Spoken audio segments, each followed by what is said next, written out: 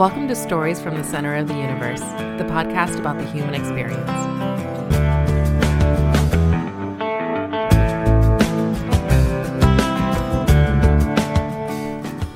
Pedro Arauza, welcome to the Center of the Universe. Thanks for joining us. Appreciate you guys having me.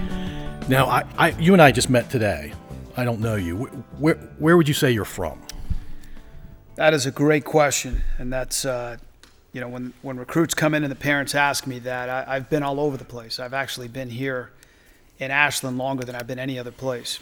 So I was born in Spain, moved to England for 2 years when I was 4 years old, moved to Mexico after that. When I was 7 years old, my dad passed away, and so we moved to Miami, Florida. I moved in with an uncle in Miami, Florida. It was my mother and myself and three brothers, so I was the oldest of four boys.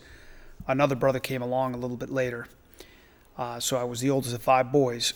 So grew up in Miami, and spent most of my childhood there, second grade until the eighth grade, and in the eighth grade we moved to a town west of West Palm Beach, Loxahatchee, and went to high school in West Palm Beach.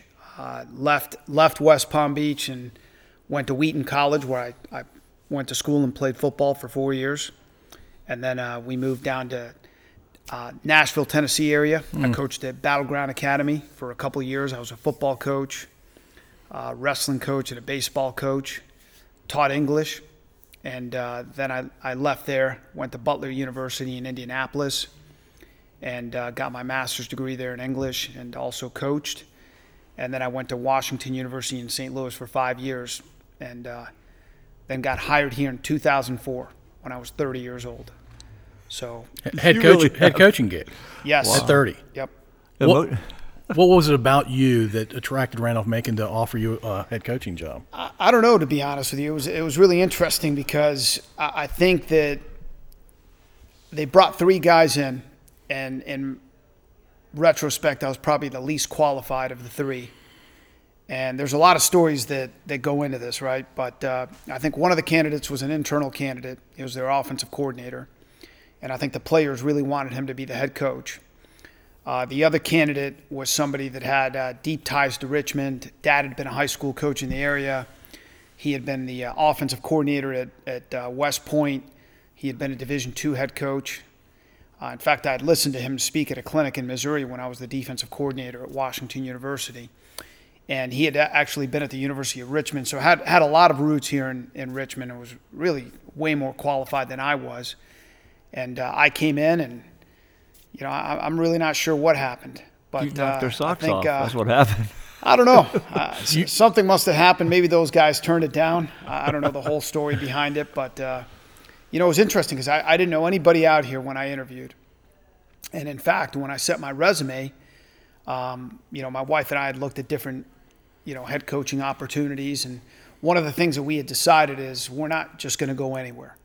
If we're going to go somewhere, it's got to be somewhere where we can be for at least 5, 6, 7 years. And so when we looked at, we had looked at several other jobs, and most of them we looked at and said, this is not the sort of place where we're going to be for longer than a year or two. And I didn't want to move my family around that much. As a coach, you move around quite a bit. And so, when I saw this opening, I looked at the map and looked at the town of Ashland, and I thought, that might be a decent spot. I knew the conference was a good conference. I knew Randolph-Macon had a good tradition. I didn't know what kind of a tradition it had in great depth, because at that point the internet, while it was a thing, didn't have nearly the information that it has right now. So I knew a little bit about the college. I knew it was a good school academically. I knew they had a decent tradition that was based on some of the people that I talked to about Randolph-Macon. But it looked like a place that, at least intrigued me. And so I came out here for the interview, and I remember sitting in the dean's office, and he said, why do you want this job? And I said, well, I don't know that I do. I said, that's what I'm here to find out. Yeah, I'm interviewing you. Well, I just wanted to see if it was going to be a good fit, and I think that at that point they needed somebody to come in and shake things up a little bit, and I think they wanted somebody who was going to be a disciplinarian. And it was interesting when I came out here for the interview. I had interviewed done a mock interview with our athletic director at Washington University, a guy by the name of John Shale. And so I went in there and, we did this mock interview, and he looked at me and he said, if you answer these questions like that when you go out there, they're not going to hire you. And I said, well, this is who I am. I said, I have to be who I am. And so I came in, and that's how it kind of unfolded. So think back to that interview, right? So did they ask you a question around what's your 60-day plan, your 90-day plan when you come in? And if they didn't, or if they did, what as a football coach is a first 90 days look like with you as the head coach?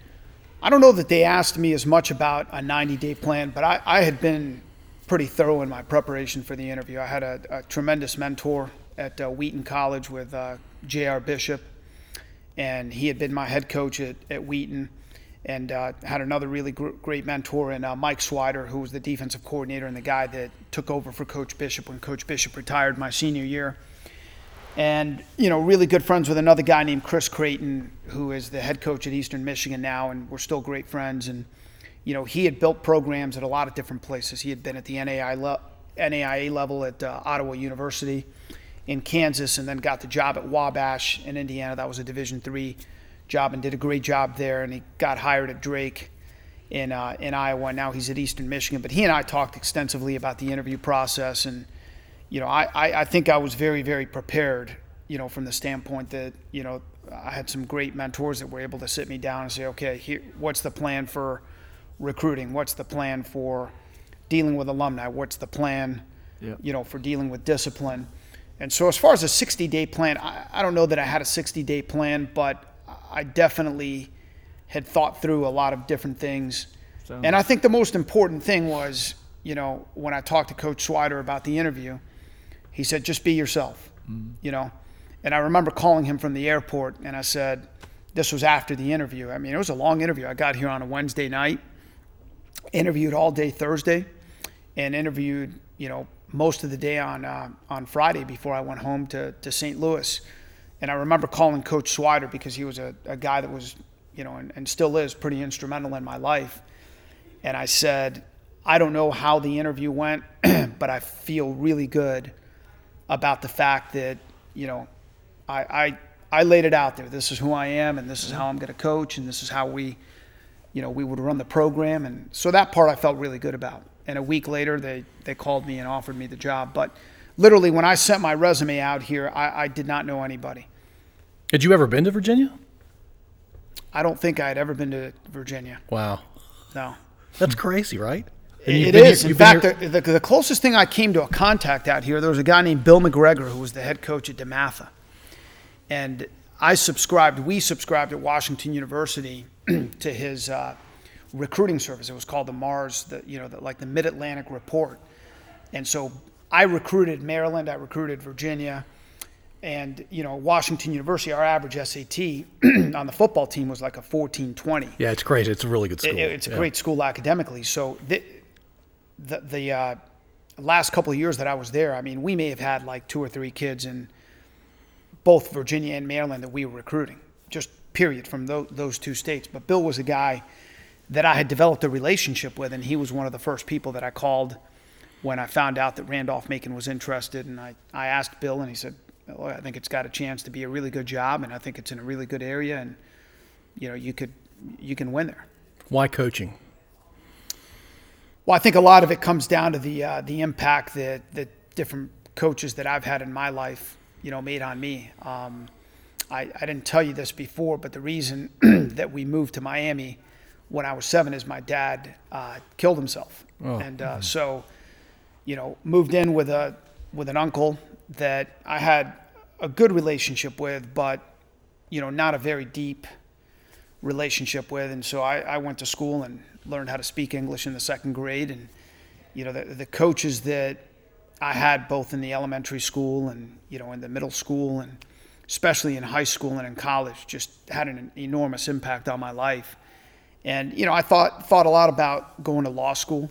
That's what my mother wanted me to do. And I was a good student, and so I would go home over breaks, and my mom would say, you need to go to law school. And, it sounded good, right? People Sure. ask you, what are you going to do with your college degree? I'm going to go to law school. But I knew deep in my heart that I wanted to coach and that I wanted to make an impact on kids. And, I didn't want to get to the end of my life and say, what have I done? I've made a lot of money, or I've been a great attorney. How can I make the biggest difference and the biggest impact in this world? And I thought coaching was the way to do that. Were you a de facto dad to your 4 brothers? I would say so, to a certain extent. Yeah. Yeah, to a certain extent. Yeah. Why football? Well, that's a great question. I mean, for me, it was something that I was really drawn to at an early age. I always wanted to play football. I was always really intrigued. When I watched TV and, watched the college games and watched the NFL games. And it wasn't until the 7th grade that my mother, allowed me to play. I begged her for years to let me play. And finally, in the 7th grade, she relented. And what changed for Mom? I think I was just very persistent. I was really persistent. And I said, I really want to play football. And that's something that I have a passion for. And I mean, it was just something that, I fell in love with right away. I had an unbelievable coach my 7th grade year. It was one of the hardest experiences ever in terms of, what this guy demanded and just how demanding he was and what he expected out of us. But it was life-changing, and it happened at a very, critical time in my life, time where, I was struggling a little bit with the fact that my dad wasn't there, and, my mom was struggling with some things as well. And, alcohol was a part of that. Drugs were a part of that. And so I really just latched onto this guy. And, I remember this guy pulling me aside after one practice. And he said, man, I think that, you're a really smart kid and you're really tough. He said, I think you can go play in the Ivy League someday. And so he kind of planted that vision in my mind. And, that was really the first coach that I had, other than some guys in the elementary school that were really good guys that I felt like I could relate to and talk to, but just the first guy that I think planted a vision and just really had an impact. I've never gone back to find Coach LeMay. I moved from Miami, and, I don't know what's happened to him. I don't know if he's still, alive, but I've thought about it many times. I mean, I've got a big, a frame picture on my desk, and it's an article from that season. We won the championship, the Miami City Championship, and it was a travel team. And, we started out, I think, with 62 players and ended up with 22 at the end of the year. And that year was just a critical year. I mean, it just football bug bit me, and I loved it. I mean, it was just changed my life. How amazing is that you pestered your mom to play? She finally lets you in 7th grade, and something that impactful to your life happens. When you first start playing football, that's awesome. Yeah, I mean, I would say that, people ask me, what are the things that have impacted you the most, right? Because obviously, had a bit of a tough go at it with, my family situation and some of the things that happened. 2 things that have impacted me the most. One is my experience with football. Okay, changed my life. I mean, absolutely changed my life, and then my faith. Those are the 2 things that absolutely changed the trajectory of everything for me. Yeah, football. Not every kid wants to play football. It's a tough sport. It's tough. What position did you play? I was well, interestingly enough, my first year, I was the minority on the team. And I joke around with my coaches sometimes. I said, hey, it was, me and 2 other white kids, right? Except the 3 white kids were Julio, Roman, and Pedro, right? And, Coach LeMay thought I was not that fast. And so I was a nose guard. I wore number 66, and I was a guard. So I played left guard and nose guard. We played a 50 defense, so I always lined up over an odd front over the center. And then the next year, when I played middle school football, I moved to tailback, became a running back, and played linebacker in high school, played safety. But in college, I was a running back. Wow. Did you start for a couple of years? In college? Yeah. I'm guessing you started in high school since you played in college. I did. Yeah, I started all 4 years at Wheaton. Oh, wow. Yeah. Oh, you were a baller. I don't know about that, but Did you have a 1,000-yard season? I did. Wow. Do you have a Wikipedia page that I don't know about? I don't think they did a Wikipedia page on me. I don't think I'm that esteemed. So to get 1,000 yards, you have to be tough. You have to grind. No doubt. And you have to No have doubt. some physical skill, right? Yeah. What was your best skill? I think I was just a grinder. I mean, I think I worked really, really hard, and I was very determined, and I just prided myself on working really, really hard and just outworking everybody. Who do you compare your running back? Who do you compare your style to? Somebody that our listeners or we would know.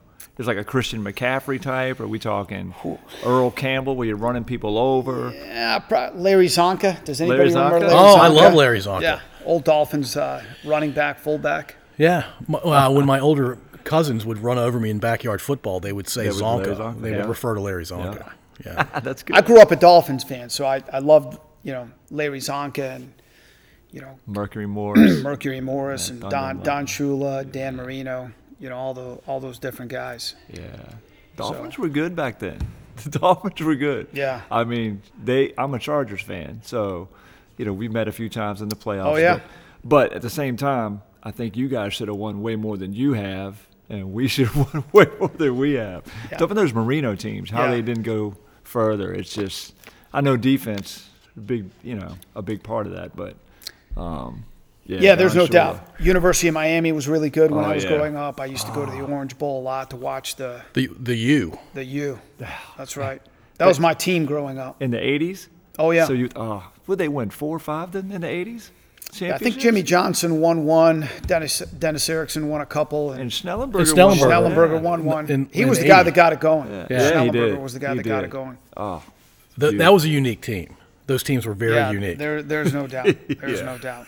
Unique in a lot of off the field ways a too. lot I of good imagine. and bad ways. No doubt. Oh man, Studs though. I did not see you telling me you were a running back. I don't know why. I thought you were going to say like strong safety, something like that. Running back. You enjoyed offense more than defense? I just think that when I got to college, I had to pick one or the other, and I was probably a better running back than I was a defensive player. But Zonka ran through people, He did. and like I'm not going to. You can share how tall you are if you want, but you're not Larry Zonka's size. No. 5'5", 5'6" on a good day. Yeah, and you're running through guys. Yeah, you could say that. Was it because you got lower than them? I'm not trying to be funny when I say that. No. I mean, yeah. I think when you're this short, that's what you got to do. That's crazy to start at 4 years. Were you fast? Were you running the 40? It was pretty fast. I mean, I think that consistently a 4.6. Oh, yeah. And that's legitimately a 4.6. Not a lot of guys claim that they're running 4.6s and 4.5s, but That's impressive. They're just taking 0.3 of a second off just because they can. I think there's a lot of fudging that goes on with those numbers. Yeah. I mean, when I was in high school, I told everybody I ran a 4.53, and I did a couple times. How legitimate that time was, who knows? Well, how do you time somebody in the 40, right? Because you're timing kids all the time, right? We don't do as much timing, and we have a system a free lap system that we use to time kids. So we don't do as many 40s as we do like flying 10s and 10-yard dashes. Yeah, because there's a lot of 10-yard Yeah. sprints on the football field. Yeah. Not a lot of 40-yard dashes. Not as much. I mean, that's kind of the gold standard, but I think it's just a metric that they've used for a lot of years, and so I think that's what they tend to use. Yeah. So you were an assistant coach for a lot of your career before you came to Randolph-Macon, and you had done a little head coaching at the high school level. I was an assistant at the high school. So your first head coaching gig, you were 30 years old Yes. and got the job at Randolph-Macon. Yes. What did you love about being an assistant coach, and what did you love about being a head coach? And then what did you dislike about both? Yeah, I think that I think as an assistant coach, you're shielded a little bit from some of the problems that a head coach has to deal with. I mean, I think as a head coach, you're constantly putting out fires. I think that probably the thing that I enjoy the most about being a head coach is being able to, develop and cast a vision. I think that that's probably my strength, is building cultures and, holding players accountable and, getting guys to buy into the vision. And I think you do that as an assistant coach, but your job as an assistant coach is to really help further the vision of the head coach. And so it's your vision if you work for a guy that you really believe in, but it's not the same. Now as an assistant coach, You have a lot of time to really develop relationships with the players. You usually have a smaller group of guys that you're working with. And so you really get to know those guys in a different way, in a very intimate way. And I still think that those relationships are crucial, and you can still develop those relationships as a head coach, but it's a little bit different sometimes. You just have, we've got 130 guys on the team, and it's hard to get to know 130 guys. I mean, you've got to really work at it, and you've got a lot of things pulling you in a lot of different directions. And, I was telling somebody this morning, my favorite part about, the football season is you're doing football. You get up in the morning, you go in, you game plan, you go into meetings with the players, you go out on the field and you're with the players, and nobody can really bother you because they know it's football season and that's what you're focused on. But as soon as the season's over, you're recruiting, which we're recruiting year round. I mean, we're never not recruiting, right? But there's a lot of other things that sort of come into the equation, right? A lot of administrative responsibilities, a lot of meetings, and I can't say that those things are really my favorite parts of the job. Yeah, I love being around the players. I think that's really my passion. I love, spending time with the players. I love coaching. I love, it's one of the reasons that I've coached at this level for this long, because, you get to coach. You get to coach a position. You get to coordinate one side of the ball or the other if you choose to do that. You stay involved with the lifting program. You stay involved with the conditioning. You stay involved with division casting. You get to do a lot of different things. I think that when you get to the Division I level, I've watched a lot of my friends do that, and you're really more of a CEO. And I don't know that I really have as much of an interest in doing that.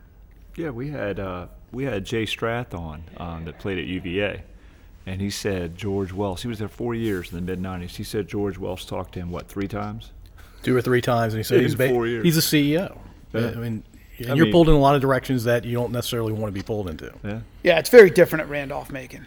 I mean, I was in the office today, and I mean, this morning I was, signing letters to the alumni, thanking them for donations, and I had, started out with one guy sitting next to me helping me to stuff the envelopes, and then 3 more guys showed up, and after the guys got done in the weight room, I had 6 guys sitting around the table, and we were just talking. And in fact, that's who I made the comment to. It was one of the players, great kid that played at Verina, great player, great leader. And I said, this is what I love about coaching, is that I get to spend time with you guys. The other stuff I can do without that stuff, but this is what keeps me coming back. And he's like, I don't know too many places where you can just come in and have 6 guys sitting around the table with the head coach, just kind of shooting the breeze and talking about different things. And, I was focused on signing the letters, but I was, engaged with the guys, and we were talking about different things. We were talking about TV shows that they like, and, stories from their boyhood days. And it was awesome. It was a blast. I mean, it's a great way to spend the morning. Absolutely. So recruiting for a Division III team has to be different than Division I. How do you think about recruiting when you're thinking about building a team over time? I think it's different than Division I, but it's not. Ultimately what you're trying to do, no matter where you coach, is you're trying to find a young man that fits your program, right? And so the only difference at our level is we can't offer athletic scholarships. Our aid is still very, very competitive, and you're not just able to walk into a high school or into a living room and say, hey, we're offering you a full scholarship. But I think that other than that, it's pretty much the same thing. I mean, you're trying to find guys that are a great fit for your school. You're trying to find guys that are a great fit for your program.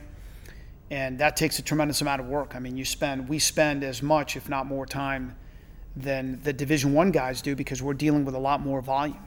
I mean, we're bringing in a bigger class. We don't have a scholarship limit. Our roster is a little bit different than, the Division I rosters in terms of size and how we, put that roster together. I have to deal with a lot more volume in recruiting, where a guy like Bronco Mendenhall, might have to make a couple phone calls in a night. I mean, I'm hammering out call after call after call because we're just dealing with a lot more volume. And what the reality of it is that when the Division I schools come in and offer the kids that we're recruiting scholarships, the Richmonds and the William and Marys and the James Madisons, and then the Division II schools, I feel pretty good about our ability to go head to head with a lot of the Division II schools. I think that we've got a great product at Randolph-Macon. We offer a great, education, and we offer an incredible athletic experience, a great football experience.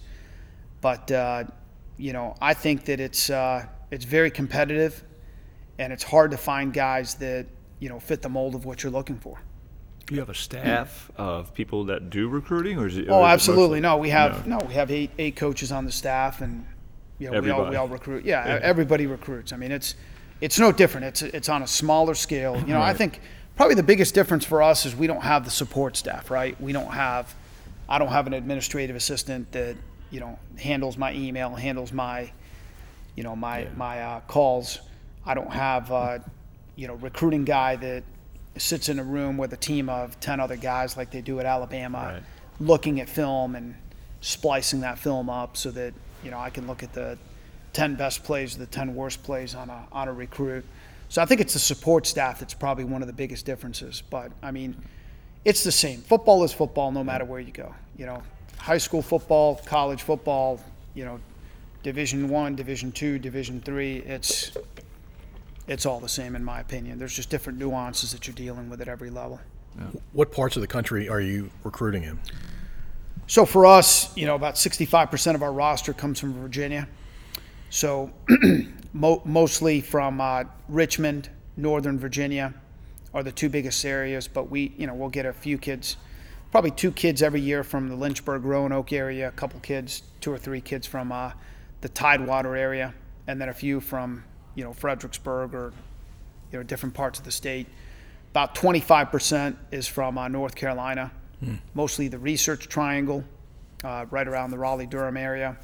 Yeah. Wilmington has become a big area for us, and Johnston County is really you can almost argue a part of the Research Triangle. It's southeast corner of Raleigh. Gotten a lot of really good players from there over the years. Get a lot of kids from Maryland. We've made it lately a little bit more of a push in central Pennsylvania. And then we'll have kids that are kind of outliers. We have a quarterback from the state of Florida. We have a receiver from Massachusetts. His cousin played for me. So there was a connection there. Yeah, referral Yeah. of sorts. Yeah. When you're thinking about the kind of kid you're looking for, describe that kid. Yeah, I mean that's a tough question to answer, but also an easy question to answer in the sense that I think that we just hired 4 new coaches over the course of the last several months. Had a little bit more turnover than we normally have, and some of that I think was due to COVID and the uncertainty and everything that's been going on in the country. But so we had to kind of re-educate. Every year we reinstall our program. Our coaches are they're on vacation here for a couple of weeks, and look, when they come back in August, we're going to reinstall the program. I mean, here's how we do everything from how we meet as a staff to how we meet with the players to how we install the offense, how we install the defense, how we deal with discipline, how we deal with recruiting, how we deal with everything, right? And we've got a coach's manual that I put together over the years that we'll go through pretty thoroughly. Okay, but when we hired these new coaches, one of the things that I stressed is, look, obviously you got to be able to figure out whether somebody is a good enough player to play for us. Okay, that's not overly complicated. I mean, there's huddle video available on the internet. You can see a film on just about anybody in the country on the internet, right? And looking at a transcript is not very complicated. You can every transcript tells a story.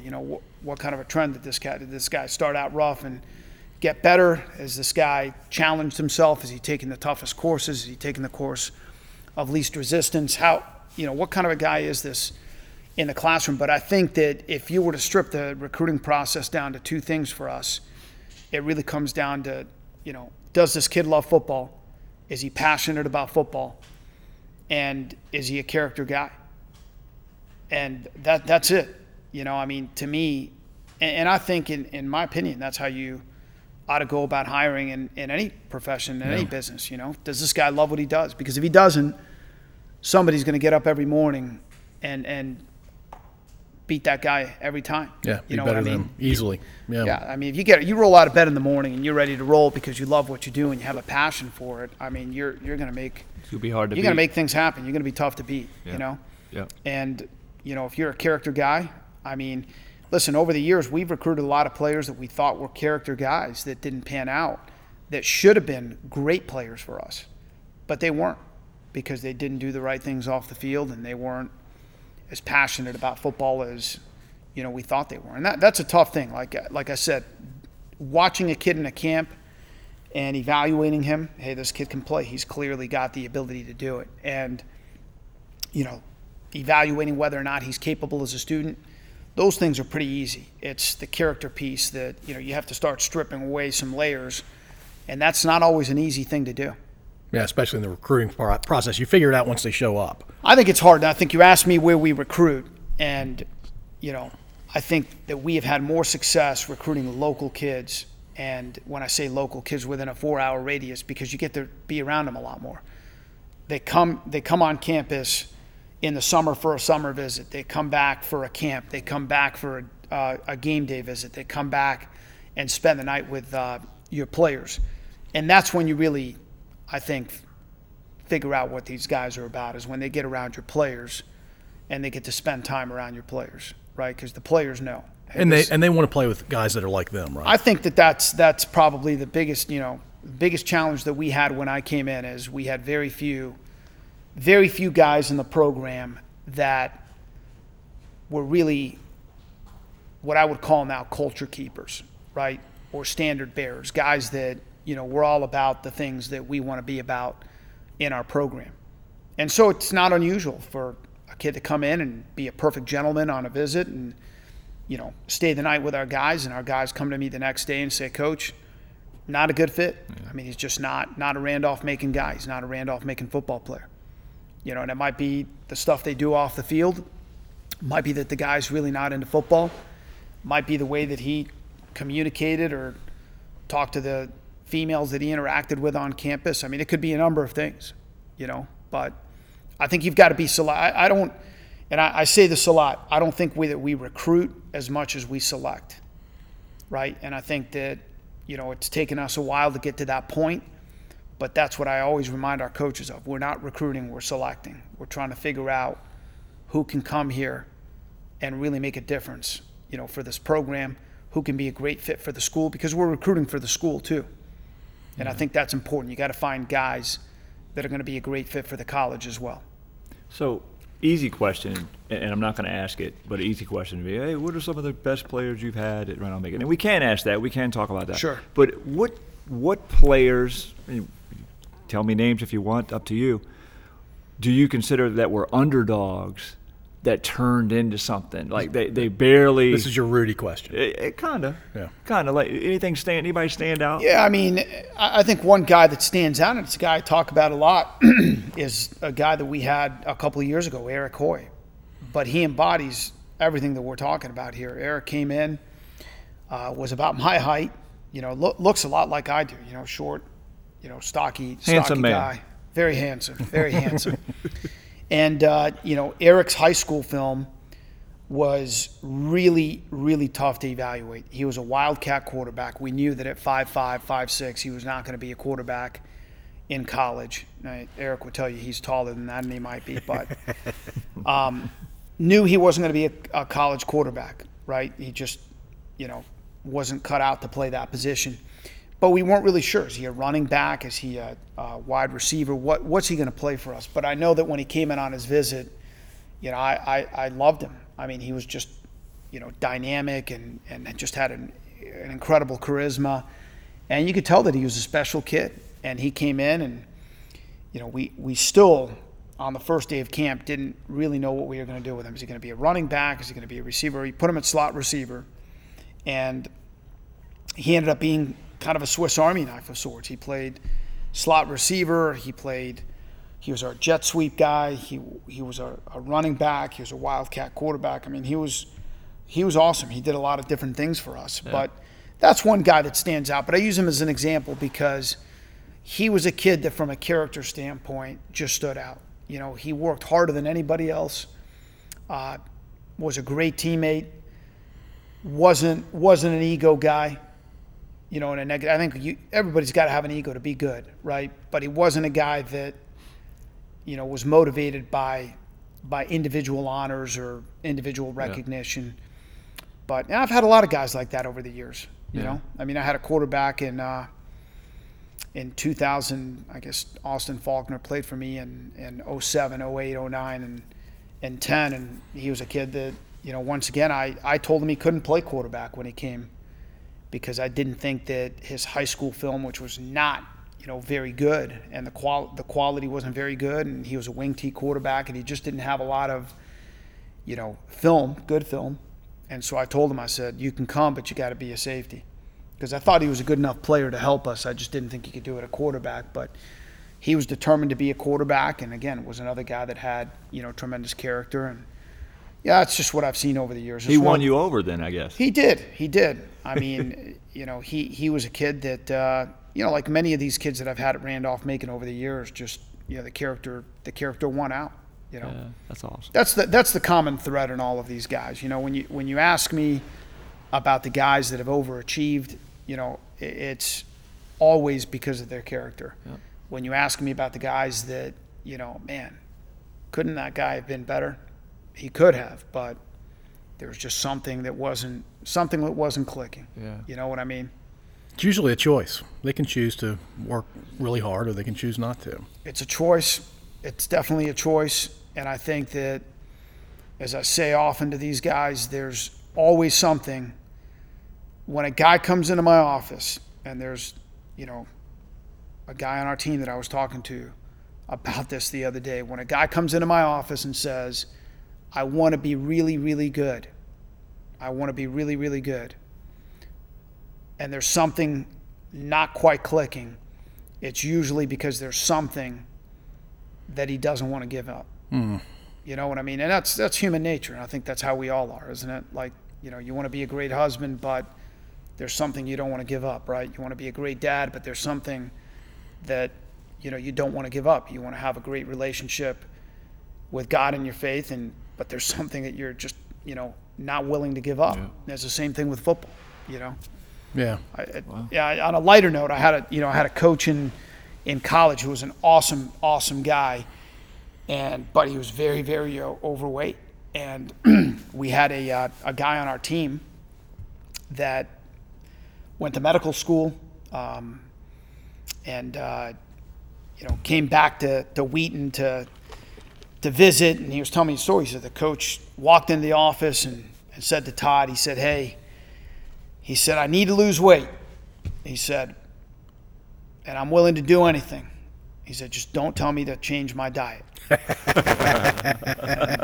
And unfortunately, I mean, that's how a lot of us think and how a lot of us are wired. You know, there are things that, you know, we cling to and don't want to give up. And that's been kind of the common thread with a lot of the guys that just haven't been as good as they should have been and could have been. Can't change your diet. Well, son, we're going to have to cut your arms off. No, that's no the only way this is going to work. Well, crazy. Yeah, there's no workout on earth that gets you to right. the right weight. I mean, it's mostly about the food you select and calorie intake.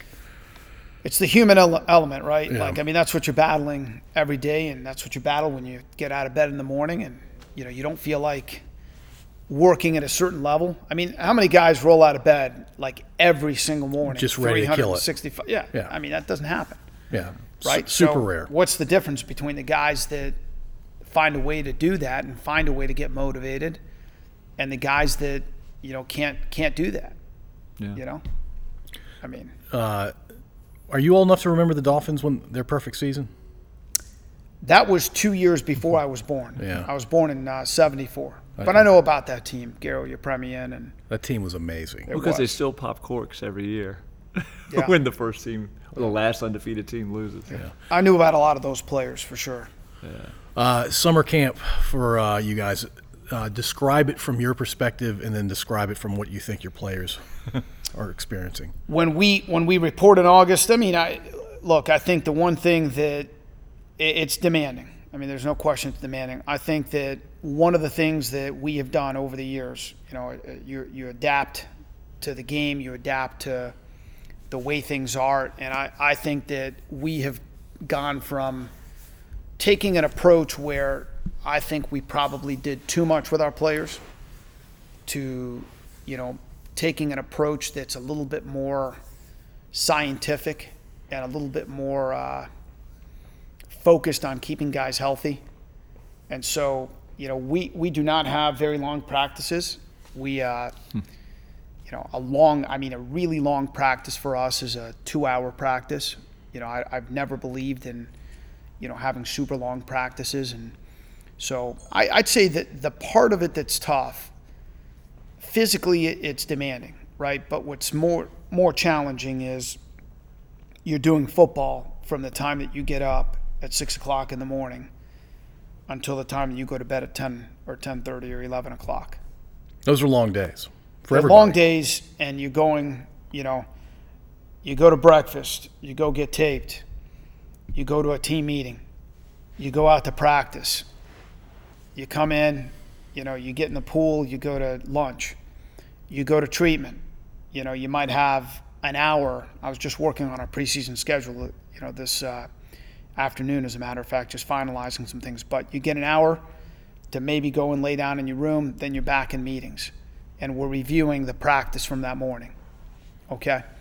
And before we do that, we're going over, philosophy, we're going over situations, we're going over core values. That's something that we do at the beginning of every single meeting as we talk about program vision, core values. I mean, it's something that we start out with. But so from 3 o'clock to 5 o'clock, they're in meetings, okay, or actually 2:30 to 4:30. Give them about a half an hour break to go get in the pool, go get some ice. We're at dinner from 5 to 6. We're right back out on the field for a walkthrough. And, then we're back in the meeting room to install for the next day, okay? Then they're spending an hour in the training room doing recovery. That's from 8 to 9. And then from 9 to 10, they're meeting with their platoons and doing team building activities. That's a day. And you're doing that day after day after day after day. It's not the physical part that's, demanding. It's the mental And staying part. focused. Staying focused. Yeah. Wow. And they talk about, I've heard this before from guys that are Navy SEALs, and you ask those guys, who are the guys that don't make it? It's the guys that keep thinking about the end of the process. The guys that make it are the guys that just try to get to breakfast. Yeah. Which makes a lot of sense. You focus on what's in front of you at that particular moment. I remember that when I was a player. I mean, my freshman year in college, it was interesting because I'd gone from a completely different climate in Florida where it was, 90 degrees every day to playing in Chicago and only playing one way. I mean, my senior year in high school, 7 out of our 10 games, I didn't come off the field for one play. I mean, I was on every special team, every defensive snap, every offensive snap. Now I go to college, and I think, man, this is a piece of cake. But the intensity is so much different at the college level. I mean, it's a totally different deal. And that's what I had to adapt to, when I went to college. And I think that's what these guys have to adapt to is you're out on the field for 2 hours. I mean, you're out on the field for an hour and a half. But when you're out on that field, I mean, you're going. And that's one of the things that we try to use to set ourselves apart, as we talk about, listen, this is the thing that we try to impress on our players, and I try to impress on our players. There isn't a coach in America that doesn't talk about character. Okay, nobody's going to bring in a group of recruits and say, hey, parents, we just don't care about character here. I mean, everybody talks about character. Everybody talks about effort.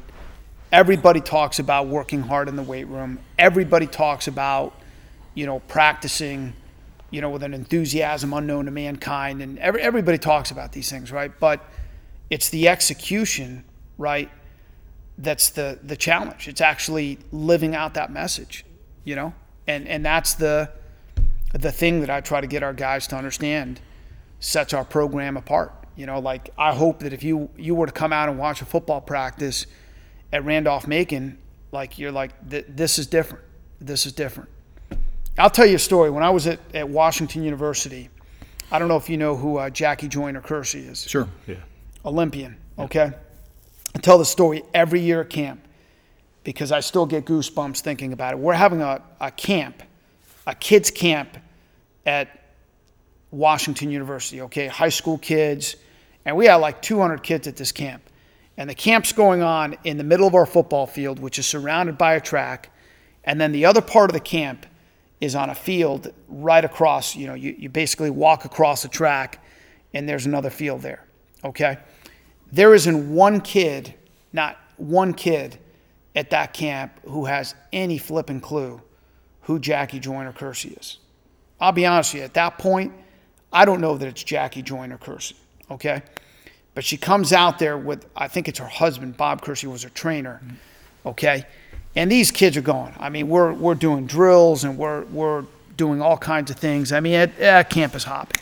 I mean, it's hopping. And she warms up. All right, everybody keeps doing what they're doing. And then she starts sprinting around the track, okay?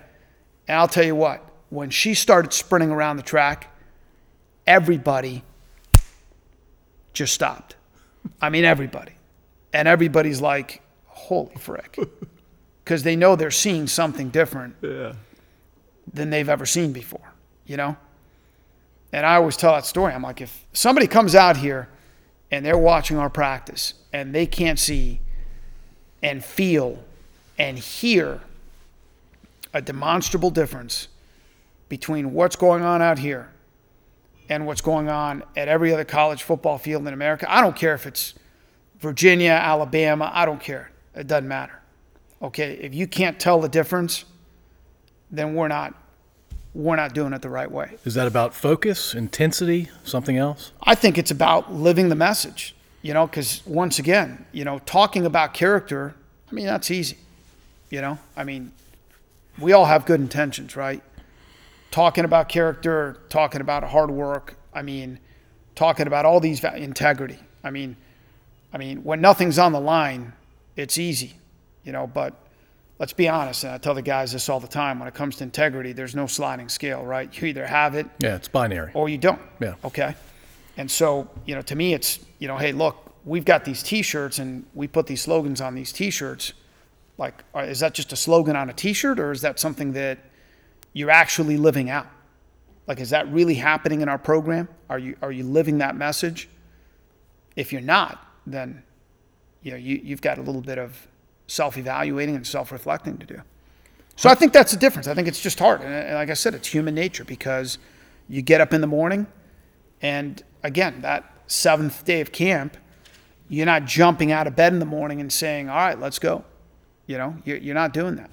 You know, when you've carried the ball 30 times in a game and you've got to carry it a 31st time, you know, I mean.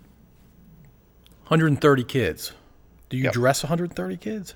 For home games, we do. Okay. If they're healthy, if they've done what we've asked them to do up to that point. Is that unusually large for a Division III team? Not really, because, I mean, there's some that carry more and a few that carry a little bit fewer than that. I mean, our average roster is probably about 120 to 125 guys.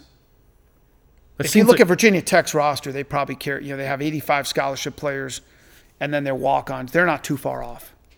Okay. Yeah. Your program when you started 18 years ago versus your program now, how has it changed? I just think it's the character of the kids in the program. Totally different.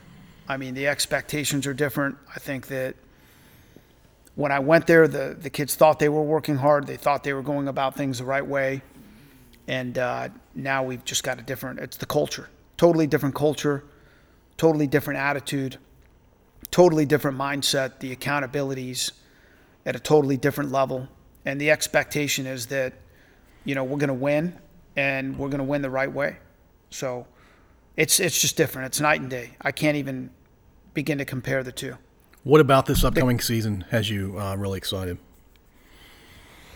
I mean, I think every season has me excited, to be honest with you, because I love the every year is a different year. You're starting over every year. You know, so we played our our season in the spring. It was totally different. Okay. And, we went 5-0, won the conference championship. It was, beat Emory and Henry in overtime. It was awesome.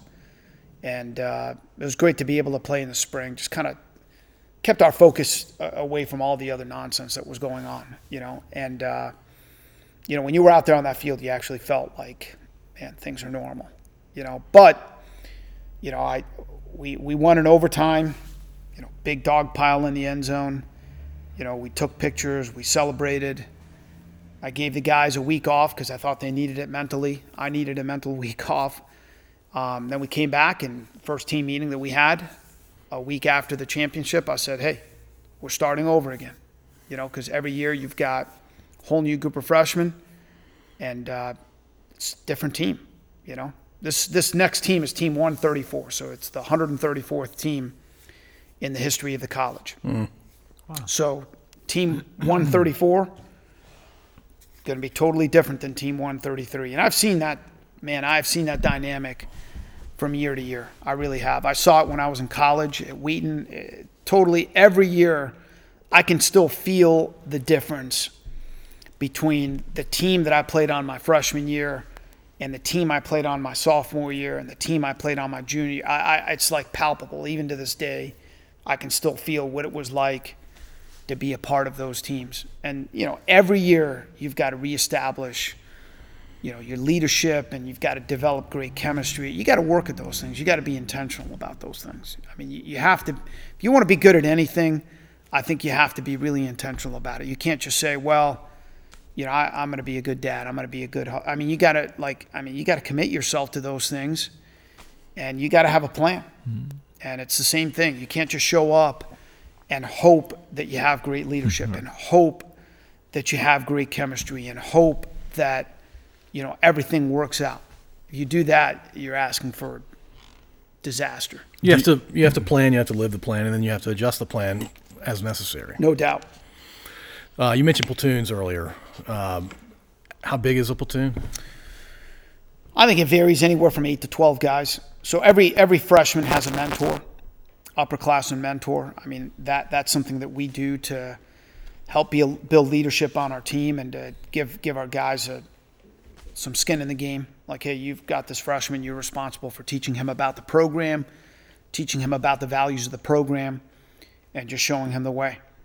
Mentors are typically sophomores or seniors? Mentors are sophomores, juniors, and seniors. All the above. Yeah, all the best of the best. Best guys in our program are our mentors.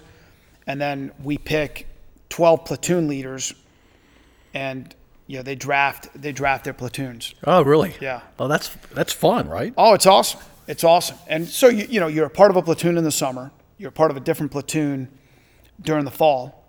Okay, then you're part of a different platoon in the spring. And we do it that way to build cohesion and to build, camaraderie and to build leadership. And, if a guy's not doing a good enough job of leading his platoon, and we replace him. We find somebody else that's going to do a better job. And I think that's what, in our program, that's kind of how it works. First you aspire, to be a mentor. Then you aspire to be a platoon leader. Then you aspire to be a part of that really tight, leadership council that I meet with once a week. And then you aspire, to be a captain. And that, to me, anybody that's worth their salt is hopefully motivated to be all those things. Right. Is there some military in your background? Not at all. Not at all. No, but I do have a great appreciation for the military and the way they do things and the organization and the demands that they place on their guys. So let's take that away for a second. Appreciate you answering that.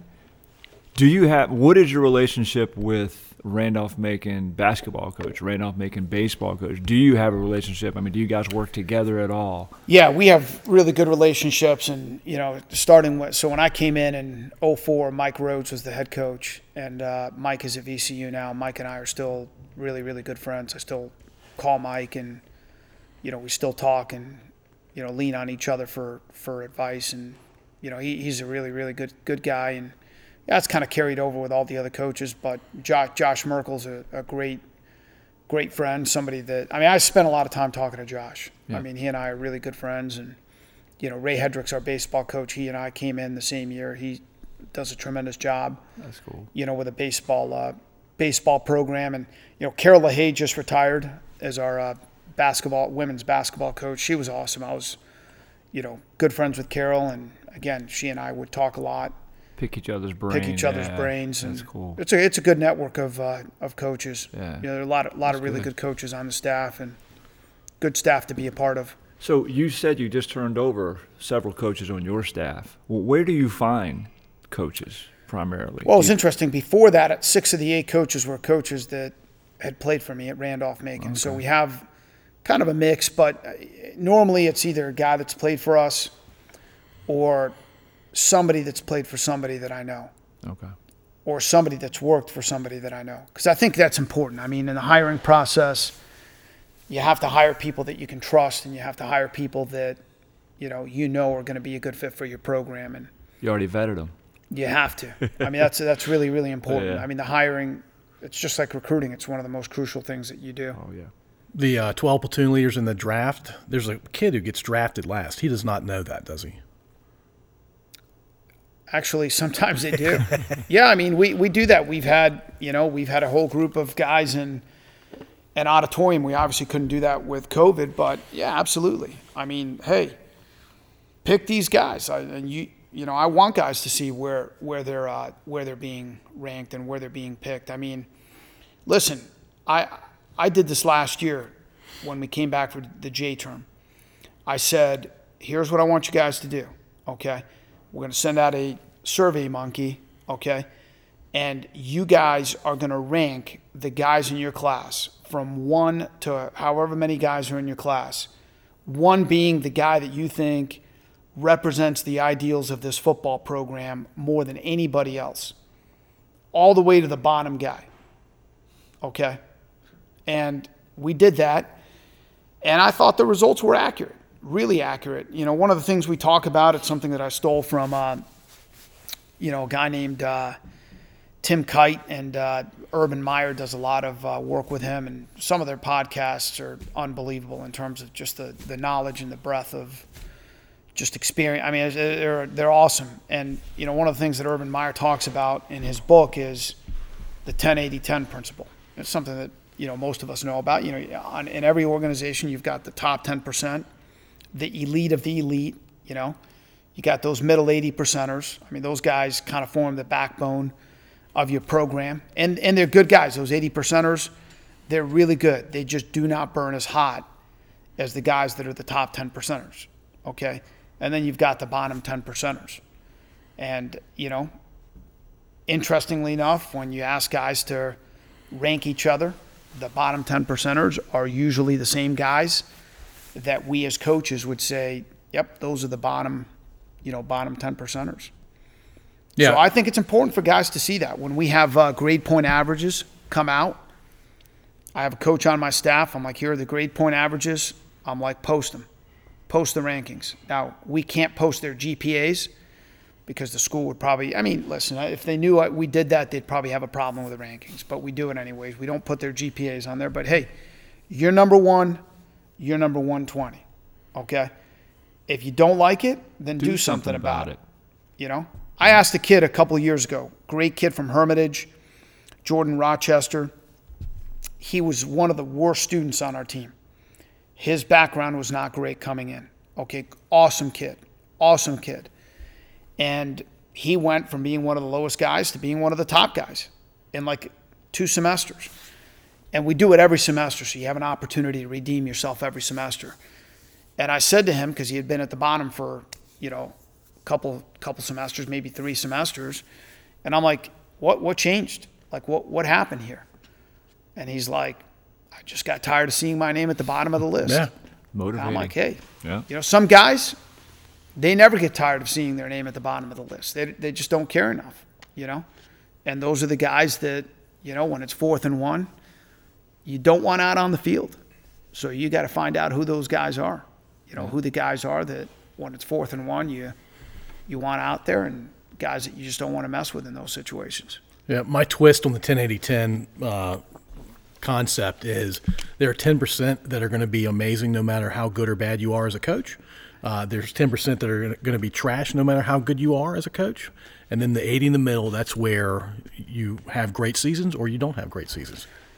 Yeah, I agree with that. But I also think that, as a coach, and I think it's part of the reason I got into coaching, you hope that those bottom 10 percenters, because I've seen it happen before. And Urban Meyer talks about it. He's like, a lot of these kids, unfortunately, they do not change. They do not change. But your hope is always that you don't know who they are, right? You don't know who they are. And listen, the older I get, the less tolerance I have for adults and the more tolerance I have for kids, because kids are kids. They can change. Yeah. And I think anybody can change. But I think that as you get older, you get a little bit more set in your ways. And I think kids have the potential to. Sorry. Yeah, kids always have the potential to change. I feel the same way. Yeah. You hope that somehow the lights come on, and that something happens to, I had a kid last year that, during the pandemic, we kept meeting over Zoom. We do a leadership series in the spring where I read a book with every class. So I read a book with a freshman class, a book with a sophomore class, a book with a junior class. And the book that we read with the freshman class is called Who You Are When No One's Looking. It's a character-based book, different character trait every week. And I had a kid that was going into a senior year last year, and during the pandemic, met once a week, and we read the same book that he had read when he was a freshman. And he's like, Coach, I didn't get this. I did not get this at all when I was a freshman. So, do you give up on that kid? You can't. You can't. Everybody always talks about, you gotta change the behavior. The point of discipline is to change the behavior. The point of, everything that you do is to change their behavior. And I would argue that the point is not to change their behavior, because you can change your behavior without changing your heart, right? The objective is to try to change their hearts and to win their hearts over, because once you win their hearts over and once their hearts change, then you really have lasting change, right? And that's what we're doing as educators. The behavior's genuine then, not just exactly. Yeah. Exactly. Yeah. I'm not big. I was talking to a player in my office today, and he's like, "I'm gonna follow the rules. I'm gonna follow the rules." I'm like, dude, you're missing the point here. This isn't about rules. And I always know when I've got a guy that's not getting it, when I feel like I've just got to lay out, you can't do this, you can't do this, you can't do this. Or, hey, if you do this, this is the consequence. Come on. That tells me I've recruited the wrong guy. They're kids, but they're also young adults. No doubt.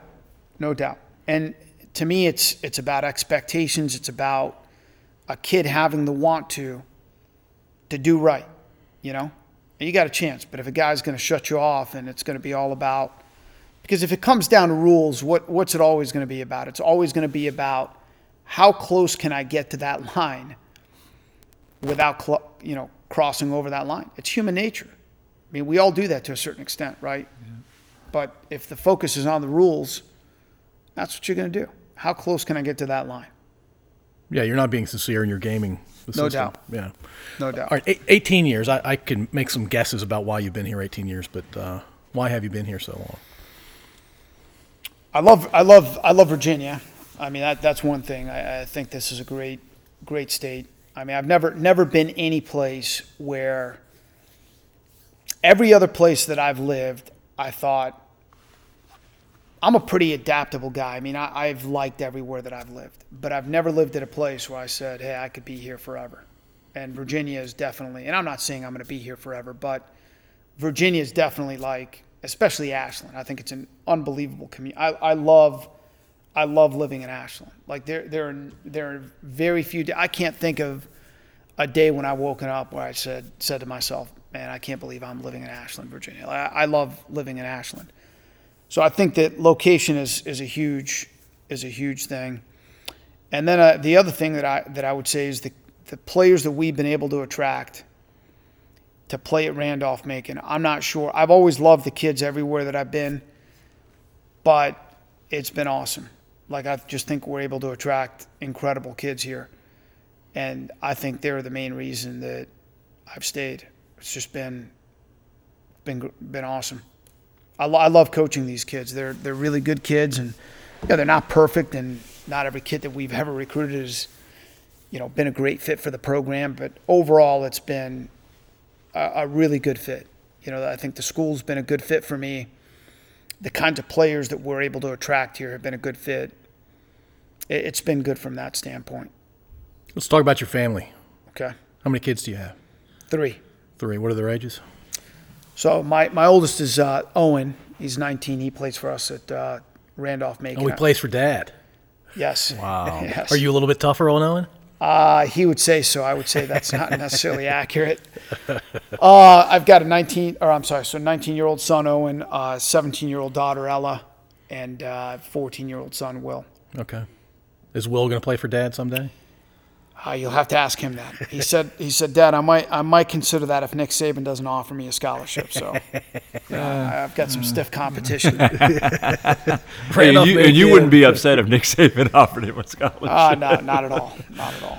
And I've been married to my wife, Kara, for 24 plus years. So this year we'll celebrate our 25th anniversary. Congrats. Congrats, that's I awesome. appreciate that. So she was 20 when we got married. I was 22.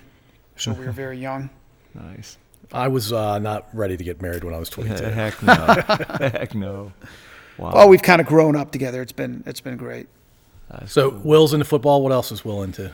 I'm sorry, Owen. Owen is into Owen's football. into football. Will's into football. Ella plays field hockey and soccer. So they're all athletic. That's fun, right? It is. What position Owen play?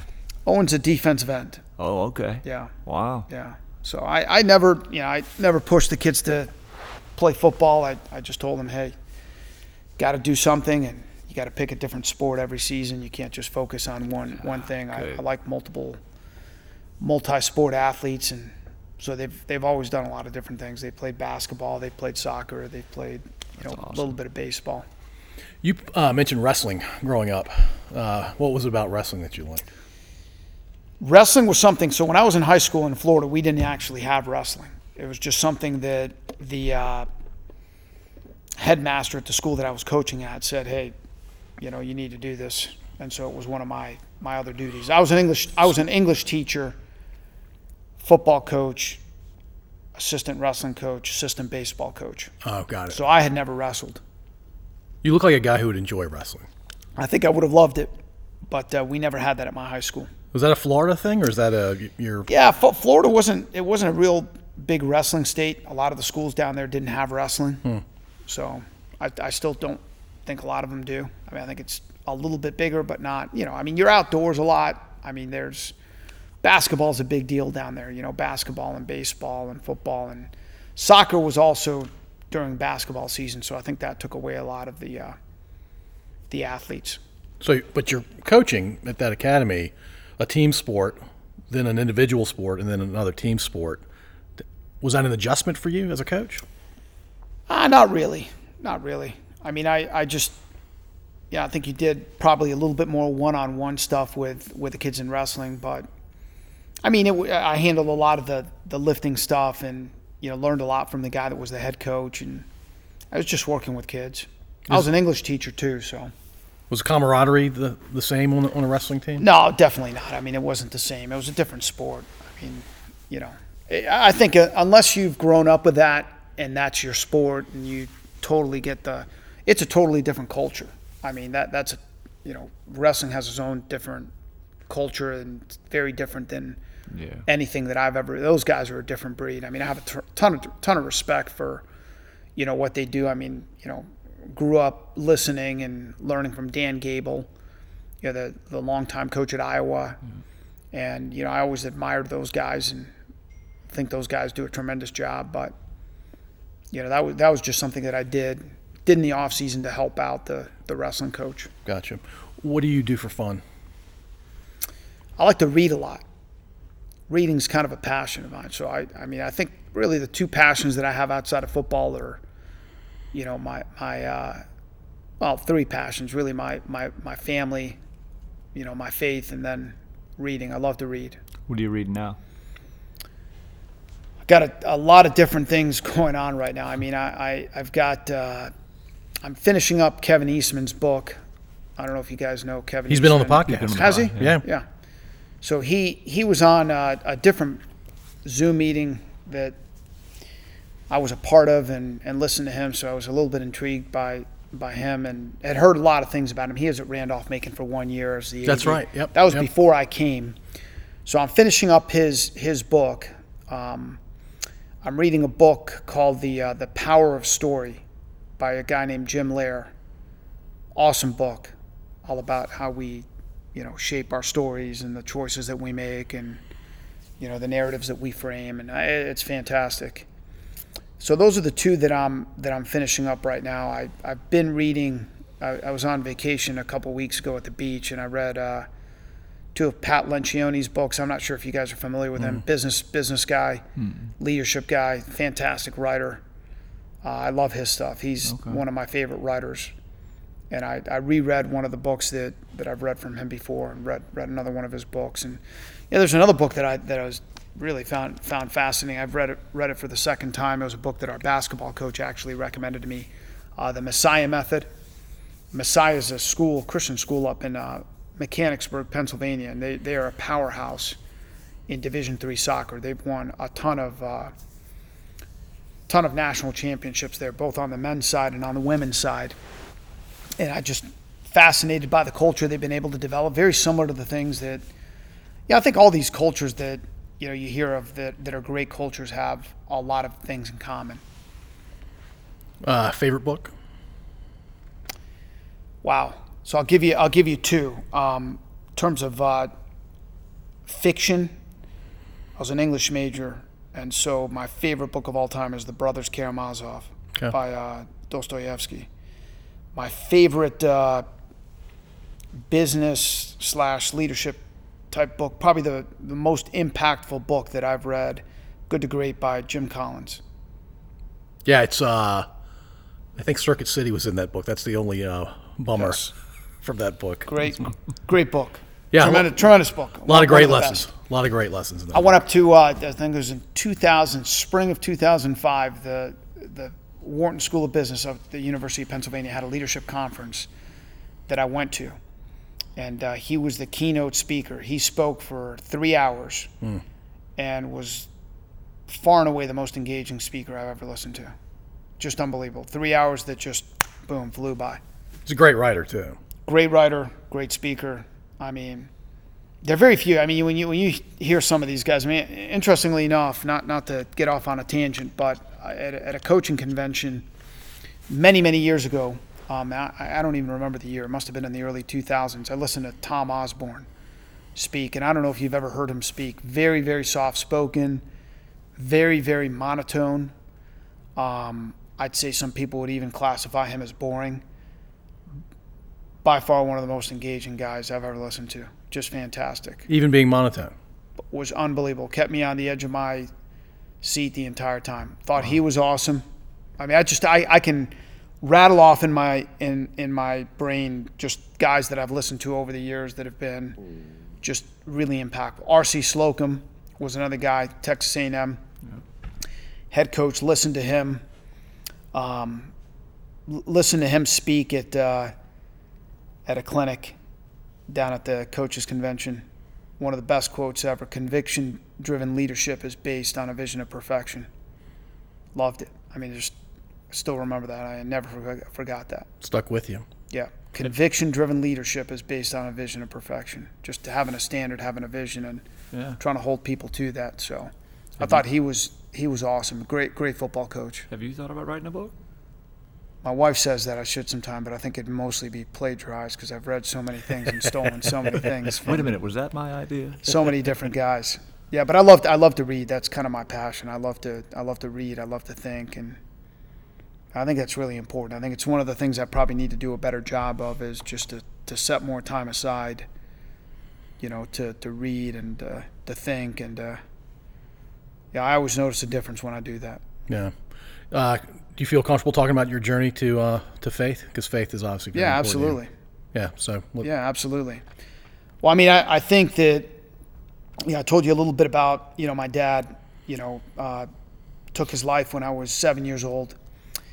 We moved to Miami, and I would say that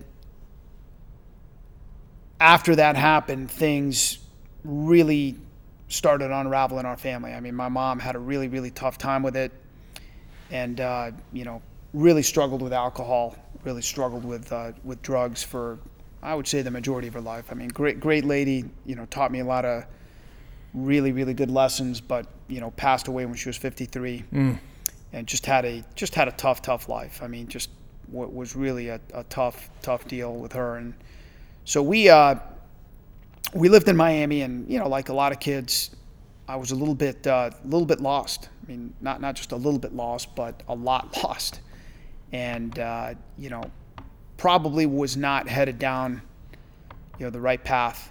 I was starting to make some really bad choices. I would say that I was not a great kid. I mean, I played sports. I made really good grades, so I think I got away with a lot just because I kind of put on that facade, and the teachers thought I was charming and made good grades, but I was really headed in the wrong direction in a lot of different ways. And 7th grade, I got involved with football. I think that had a very, very positive impact. I don't know, and I know for a fact that would not have been enough to really change the course of my life. But in the 8th grade, we were having a lot of, or right before my 8th grade year, we were having a lot of issues at home. And my mom was, she had a boyfriend that, lived with us, and they were having a lot of problems. And we moved to the Loxahatchee. And the closest public school was 45 minutes away. Twin Lakes High School. It was, Loxahatchee was in the middle of the country. And so my mom said, hey, we're going to look at a couple of these, schools that are a little bit closer. One of them happened to be a private school, the King's Academy. It's 20 minutes away. And so I went there in the 8th grade, and that school just had an unbelievable impact. I mean, I'm so, I still talk to my high school football coach. Just talked to him yesterday, as a matter of fact, him and his wife both. But I am eternally grateful for just the impact that school and those teachers. And listen, I went in there kicking and screaming. I did not, want to have anything to do with Christianity, didn't want anything to do with Christ. I was just very, very resistant to the message there when I went to school there. And I literally went, I came home and told my mom one day, I said, it's interesting how football,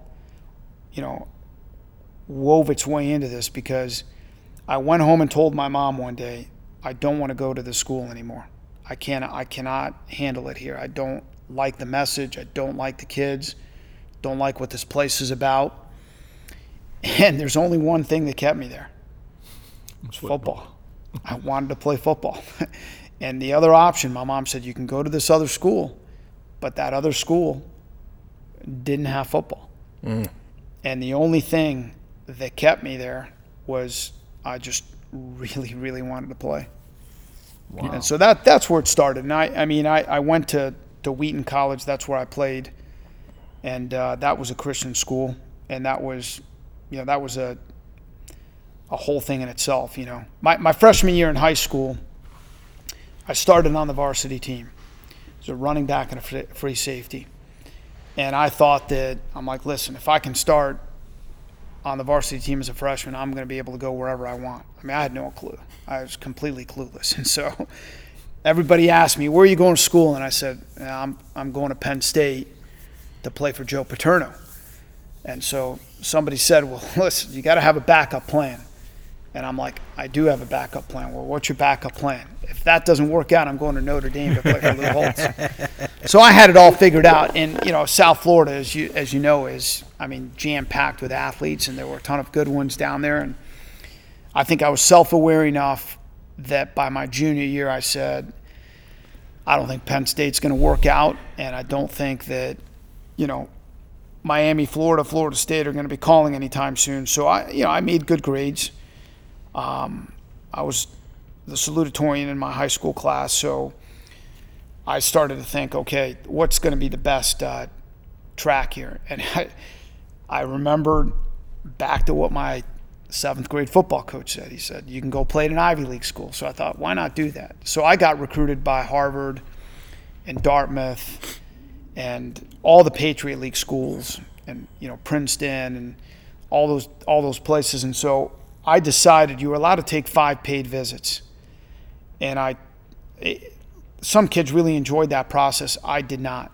I said, I'm going to pick 4 and leave it at that, because middle of baseball season, we started baseball a lot earlier, and the recruiting process was a little bit different back then. And so I went to Columbia, Ivy League school, on a visit. Said, no way I'm going to school in the middle of New York City. It was just like a culture shock for me. Went to Lehigh in Pennsylvania and visited up there. I liked that, but there was just something that didn't feel right.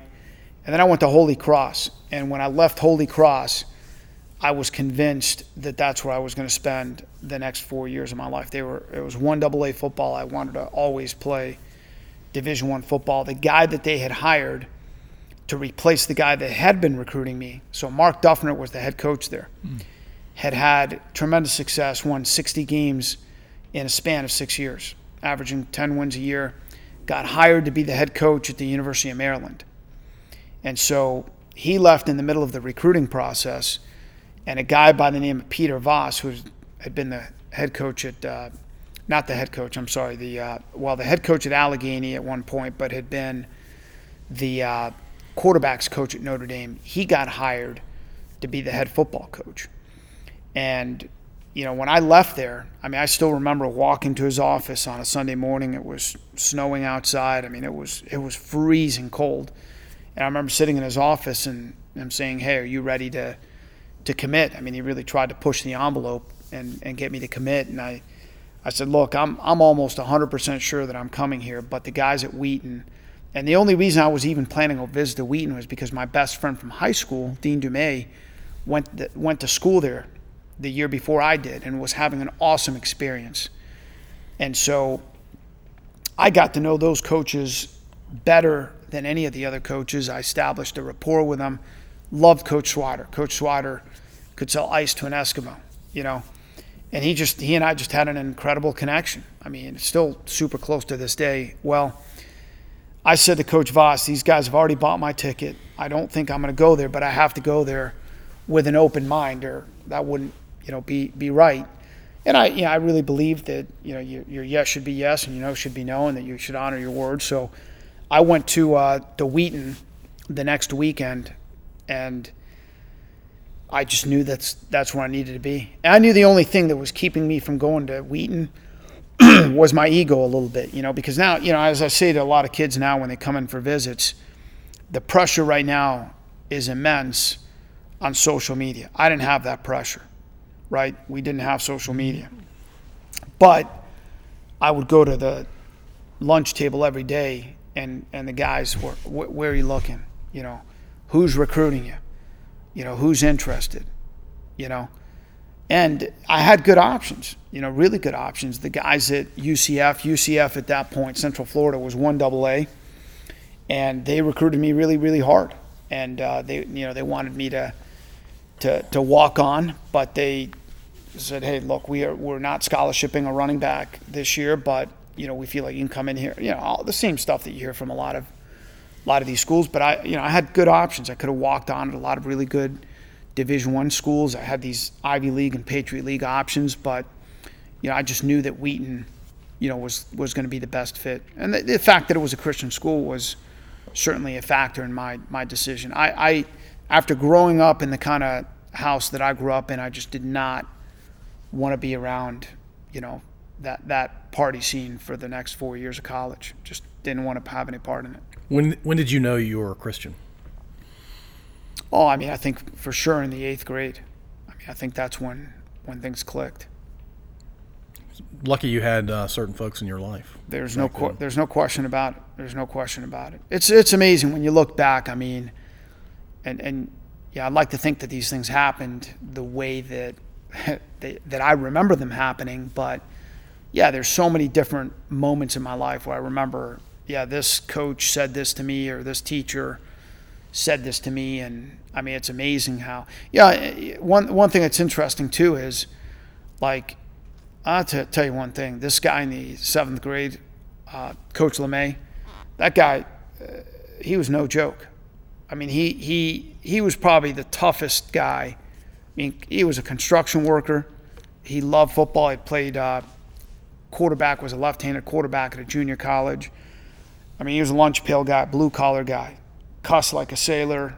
I mean, came in every day with a metal, lunch pail that he put his lunch in every day, and he sat on that lunch pail and, called roll. And, I mean, he was a rough dude, but it was just incredible the way that God used that guy, who I don't know if that guy was a Christian. I mean, certainly based on the way he talked, I'm not sure. Maybe not, yeah. But, I mean, God used that guy. I mean, and I still remember things that he said to me, and I still remember that, I mean, he just instilled an incredible passion and just an incredible level of discipline and tough. And yeah, I'll tell you the one thing that I always remember, I mean, this guy, he was so hard, but he knew how to encourage you. You know what I mean? Like he just knew what to say to you and how to say it to you. And, he could tear you down, but man, that guy could just build you up like nobody else. He was there to have a positive impact. He was there to have a great impact, and he had a great impact. And I think that he was a guy that God, specifically put, in my life, and especially at that time, at a time when I like I said, I was lost. I mean, I was just not in a good place. I mean, I was in as bad a place as you can be, and headed to a worse place. What's Coach LeMay's first name? Al. We're going to try to track him down with our crack research We staff. got to figure that. I've looked before, and I don't know where he's living. He's, I don't know if he's still in Florida. Still don't know. I don't know if he's alive, but the guy was unbelievable. I mean, he had an enormous impact. Now you get to be the one making the impact. Yeah, I mean, if I can make half the impact that some of these guys made on my life, they're just. I've just been very, very fortunate to, have some unbelievable. It's sad. I was talking to Coach Bishop. I told you was my head coach at Wheaton. He's not doing well. He's in hospice care right now, and I talked to him the other day. He's not doing well. He's struggling with dementia. And I mean, man, the thing I miss the most about him is just for the last several years, he hasn't been in a good place mentally. And I used to be able to call him about anything. And I can't do that anymore. Yeah. Hey, I'm having this issue with my kids or my wife or my job, or, he was just a guy that I could call about anything. Coach Swider's like that. I still talk to Coach Swider. I mean, I went back to Chicago over Thanksgiving break, and I spent 4 hours, in Coach Swider's house just shooting the breeze the day before, Thanksgiving. But I've been very, very fortunate, very fortunate. I mean, God's put some amazing people in my life, and, my wife's been unbelievable. I just got very, very lucky, when I found her, and, I've just been very blessed in so many different ways. Are your kids going to listen to this? I'm not sure. I'm not sure. Let's say someday they listen to it. Someday. What's the one life lesson you want to pass on?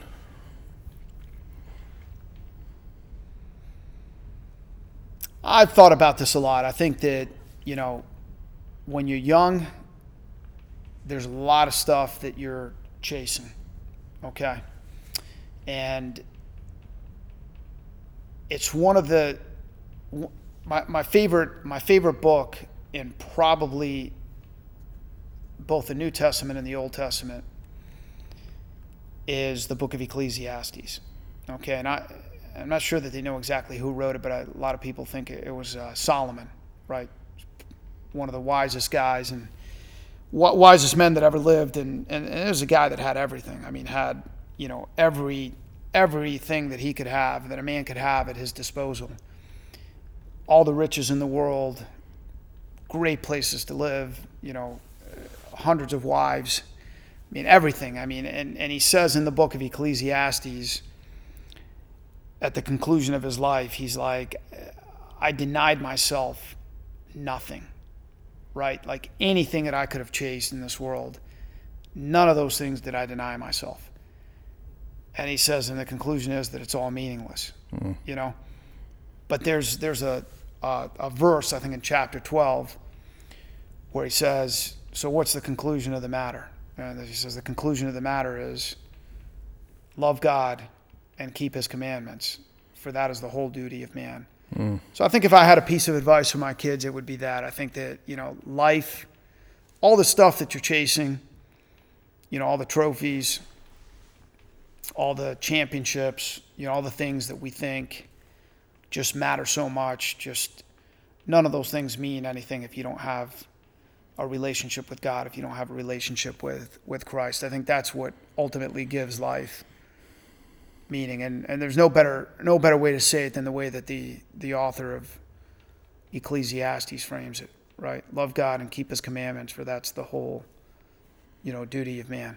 So that's how I would sum it up, you know. It's hard, you know. Life is hard, and you know, every time you do something that you think is, man, this is it. This is what I've lived my whole life for.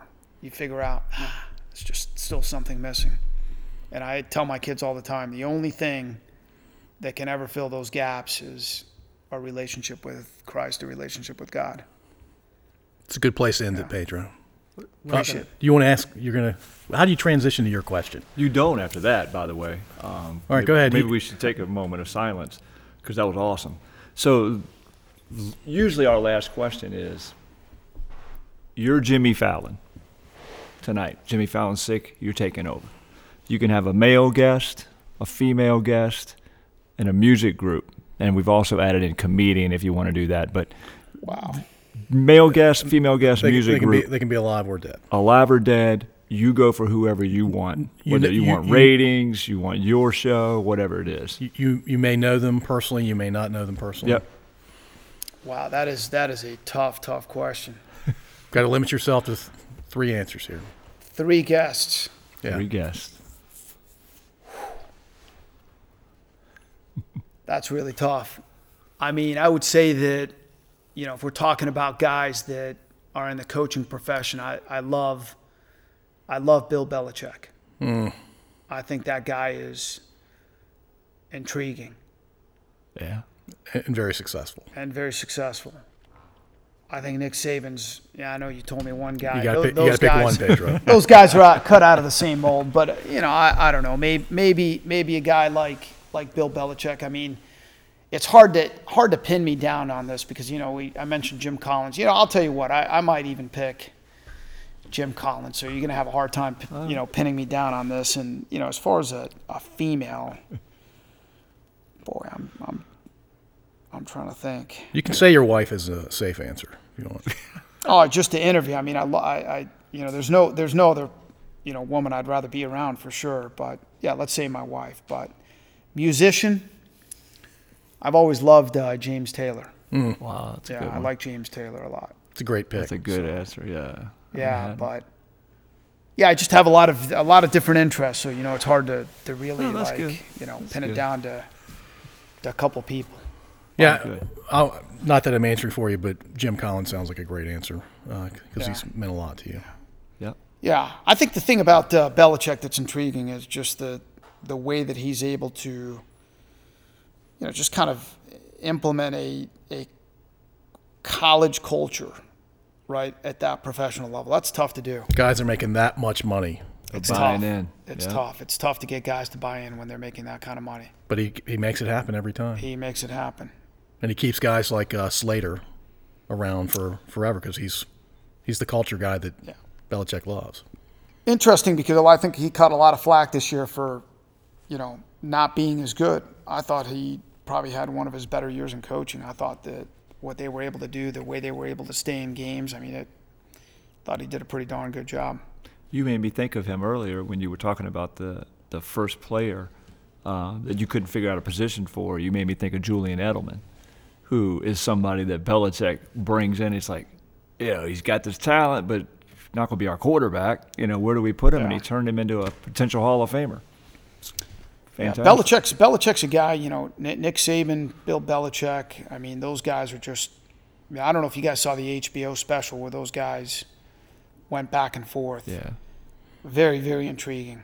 Just love the way they think about the game and the way they think about, players. And, Yep. it's fascinating. They figured it out. There's no question. They have. Yeah. They have. Very cool. Pedro, thanks for joining us. I really appreciate you having I should mention our connection is through Rob Dull. Rob is sitting here. We started calling him Silent Rob because he takes notes. But That's awesome. great having you here, Pedro. Yep, Great hearing thanks for your having story. me. Appreciate it a lot. Thank you for listening. If you enjoyed this episode, please subscribe to wherever you listen to podcasts. We'd also really appreciate if you'd rate and review us. You can find us at scodupodcast.com.